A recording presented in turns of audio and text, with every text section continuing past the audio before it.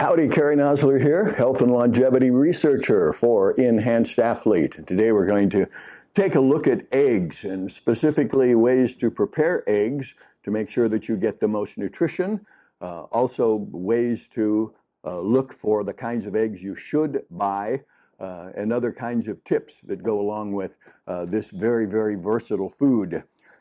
Obviously, there's a lot of different ways to cook eggs. I mean, you can scramble them, you have sunny side up, you can bake them, boil them, soft boil, hard boil, whatever it happens to be. They're all nutritious, but there is one way of cooking an egg that does seem to make the protein more available. The utilization of protein becomes a better fit for the body. And that is if we want to cook eggs by soft boiling them. There was a book called Zero Belly Breakfast, and they looked at all kinds of studies that looked at cooking techniques that, again, maximize the health value of an egg. Now, according to the studies, the best cooking method is when the eggs are soft boiled. And I'll give you several reasons why. The whole egg obviously is dropped into a pot of boiling water and is cooked for roughly 6 minutes. You put it into the hot water, incidentally. You don't put it in and let the water come to a boil. And one other thing, if it does have a thinner shell, you may want to add a little vinegar, some apple cider vinegar, to the water while it comes to a boil. That'll help keep the eggshell from cracking. Anyway, you put it in there for roughly 6 minutes, and this is enough time for the whites to solidify or congeal, which is important because raw egg white is not that readily digested. There's a substance called avidin, which is also kind of a nutrient depleter. So if the egg white can congeal, that's going to be better. Most importantly, though, the yolk, and this is the real key, the yolk remains runny. After the eggs cook for 6 minutes, then you want to shock the eggs by applying cold water to them. As quickly as possible. That'll stop the heating, and then you can peel them and eat them after that point. But the reason this is the best way to cook an egg, again, comes down to proteins, micronutrients, and in some ways, if you're looking to lose weight, calories. When you soft boil an egg compared to poaching or any other way to prepare them, you absorb more of the egg's protein. Obviously, more protein, you're looking at muscle mass, metabolism, and also displacing fat more efficiently. So when the yolk remains runny when soft boiled, now it contains more of the heat-sensitive vitamins. And this is why the whole idea in the past of using egg whites and throwing away the yolks is really nuts. The whole research has changed. The thinking is that egg consumption does not materially raise blood cholesterol. And in fact, eating eggs, whole eggs, can actually increase your high density lipoprotein, the good stuff, while reducing the particle size of the bad, well, it's not really bad, but it's just another form of cholesterol, the LDL. So it's a soft, fluffy particle size instead of the small, dense particle size. So it turns out that eggs are not detrimental to your overall lipid health, but actually can help improve it. So that's why the yolk especially is so important. Yolk and the white both have about the same amount of protein, about 3 grams each. So you're getting about 6 grams of protein in an egg. But with the yolk now, you're going to get nutrients like choline. 90% of the population in the U.S. apparently is low on choline, which is essential for brain function.